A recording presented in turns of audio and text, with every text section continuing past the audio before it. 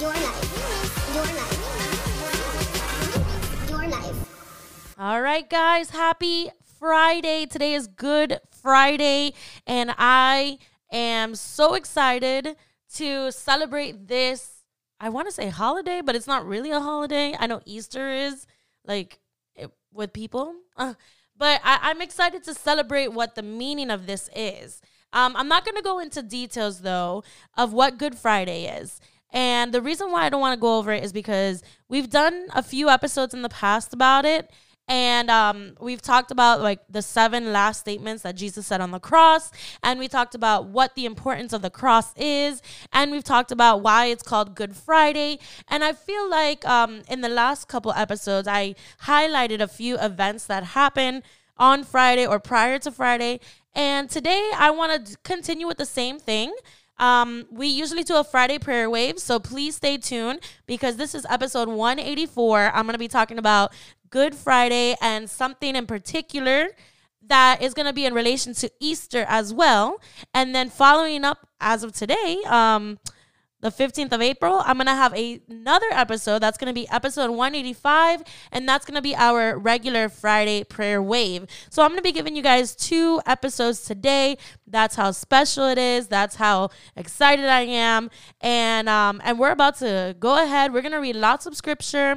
And if this is the first time that you're hearing a remix movement episode, I want to say thank you for tuning in. If this is something that you guys have been looking forward to, I want to say welcome back. But I want to shed some light on the words that Jesus says, all right? And one of the things that he is saying, and he says time and time again to his disciples, to the council, to the people who arrest him, and to everybody is, quote unquote, I'll be back. All right? That's me paraphrasing. He doesn't say I'll be back, but he basically says like in his own way, I'm going to be returning. I'm going to be coming back. I'm going to be risen. I'm going to be, your savior. I'm going to rise again. And he continues to talk about how he is going to be back. And when he says these words are actually words of victory, which also is a reflection of why we say Good Friday. Because you know what?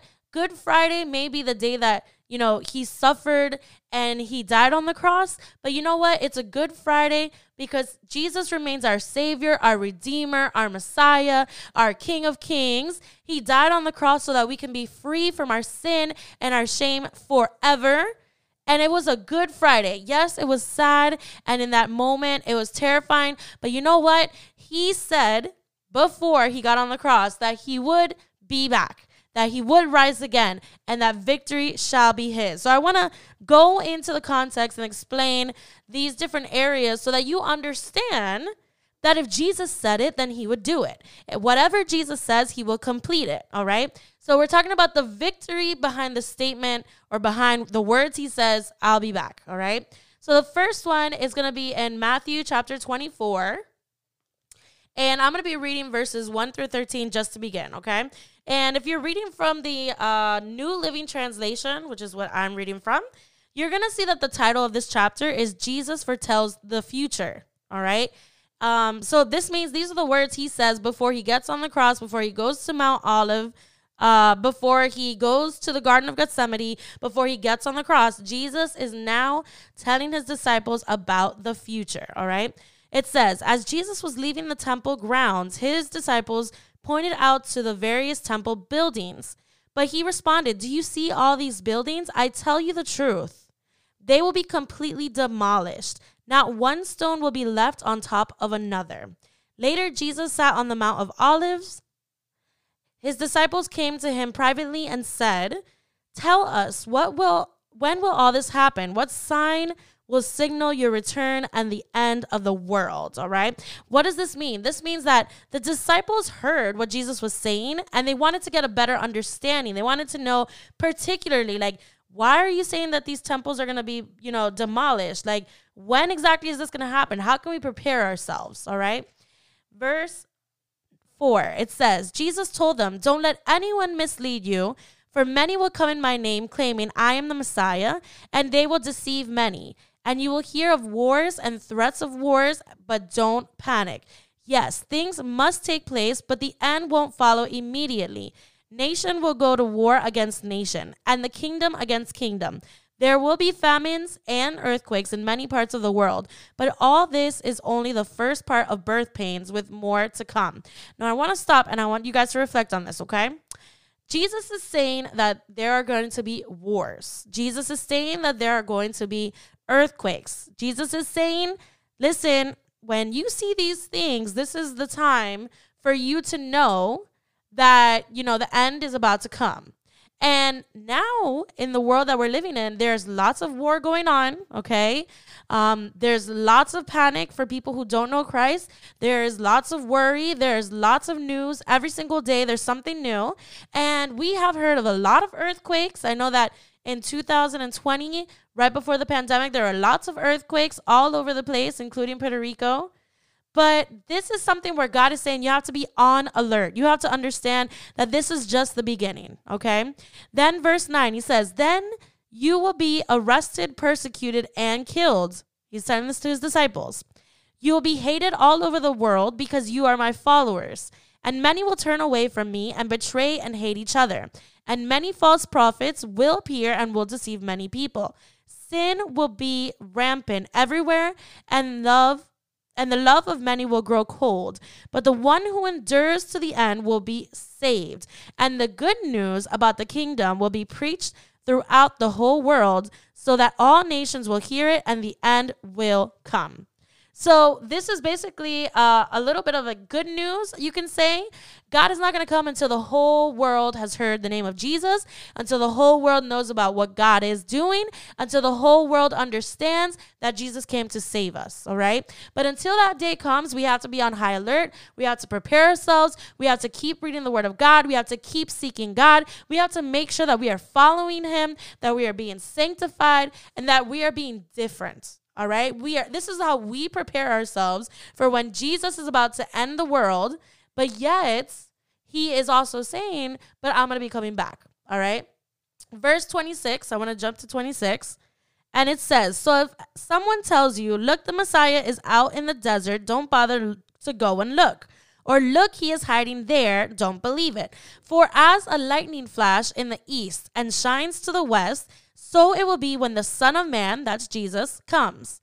Just as the gathering of vultures show, there is a carcass nearby. So these signs indicate the end is near. Immediately after the anguish of those days, the sun will be darkened, the moon will give no light, the stars will fall from the sky, the powers in the heavens will be shaken. And then at last, the sign of the Son of Man is coming, will appear in the heavens. There will be a deep mourning among all the people of the earth, and they will see the Son of Man coming on the clouds of heaven with power and great glory. So this means that the Son of Man is going to be in heaven, all right? He might die, but he's going to end up being resurrected again. He's going to be seated on the throne, seated on the second hand, right next to God, all right? But then he's going to be coming down to earth again. Where did I stop at? Verse 36. Actually, no, I'll do 31. And he will send out his angels in the mighty blast of a trumpet, and they will gather his chosen ones from all over the world, from the farthest ends of the earth and heaven. 36. However, no one knows the day or hour when these things will happen, not even the angels in heaven or the Son himself. Only the Father knows. Only God knows when Jesus is going to come back. Verse 37, when the Son of Man returns, it will be like in Noah's days.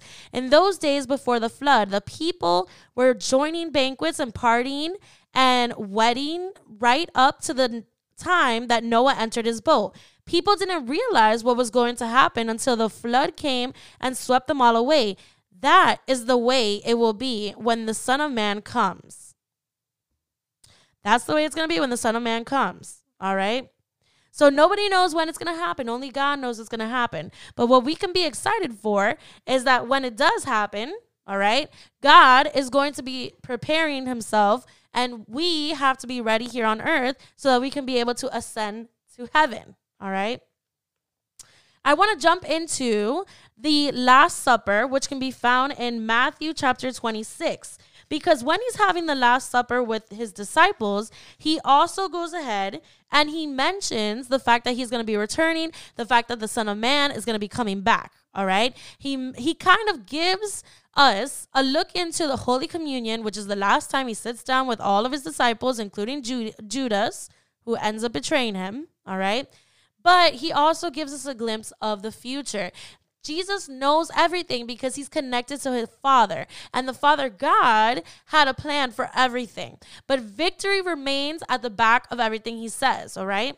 So the Last Supper, I'm reading Matthew chapter 26, verse 17. And it says, on the first day of the festival of unleavened bread, the disciples came to Jesus and asked, where do you want us to prepare the Passover meal for you? And as you go into the city, he told them, you will see a certain man. Tell him, the teacher says, my time has come, and I will eat the Passover meal with my disciples at the house. So the disciples did as Jesus told them and prepared the Passover meal there. When it was evening, Jesus sat down at the table with the 12 disciples. While they were eating, he said, I tell you the truth. One more time, I tell you the truth. That's kind of like Jesus's way of saying, like, pay attention and listen to me because what I'm about to say after this is important. What I'm about to say is not a lie. I tell you the truth. One of you will betray me. Verse 22. Greatly distressed, each one asked in turn, am I the one, Lord? He replied, one of you has just eaten from this bowl with me, will betray me. All right, Jesus knows everything. Verse 24, for the Son of Man must die, as the scripture declared long ago. But how terrible it would be for the one who betrays me. It would be far better for that man if he had never been born. Yet there was a plan for him to be born because Jesus needed to die on the cross, so somebody needed to go ahead and betray him. Judas, the one who would betray him, also asked, Rabbi, am I the one? And Jesus told him, you have said it. As they were eating, Jesus took some bread and blessed it. Then he broke it in pieces and gave it to the disciples, saying, take this and eat it, for this is my body. And he took a cup of wine and gave thanks to God for it. He gave it to them and said, each of you drink from it, for this is my blood, which confirms the covenant between God and his people. It is poured out as a sacrifice to forgive the sins of many. Mark my words, almost like I tell you the truth. I will not drink wine again until the day I drink it new with you in my Father's kingdom. Then they sang a hymn and went out to the Mount of Olives. So here he's basically saying, listen, this is like a parable of what's about to happen, okay? You're eating this bread because my body's going to be broken. The same way I'm breaking this bread, I'm passing it to you, all right?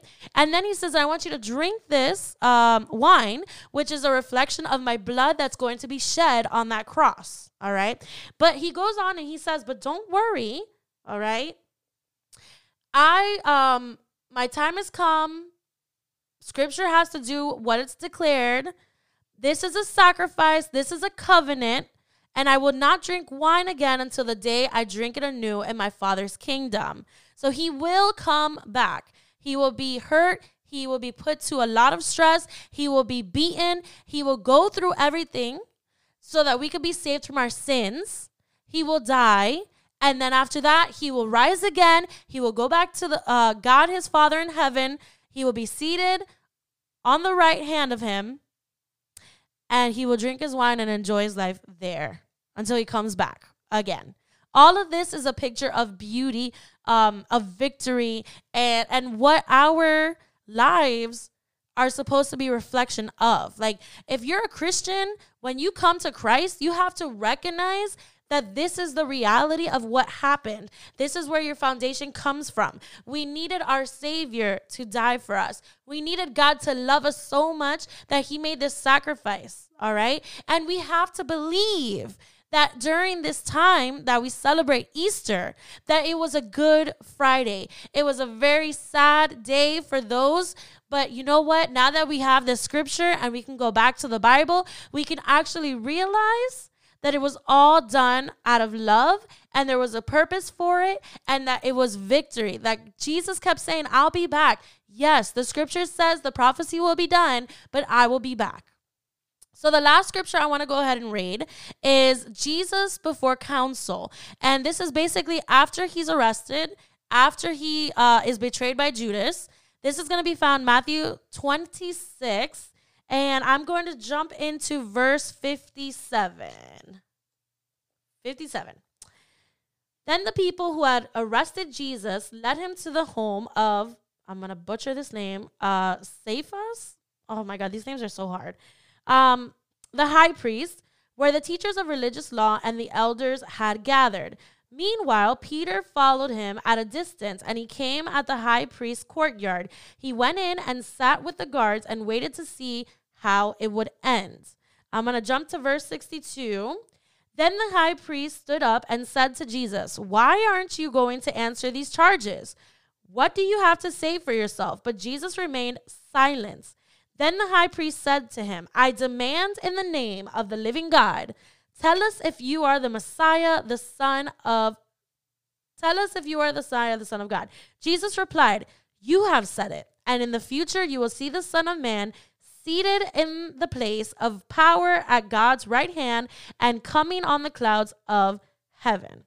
Obviously, after that, the priest was not happy. All right. But in this passage, you can tell that Jesus wasn't ashamed to tell everybody what was going to happen.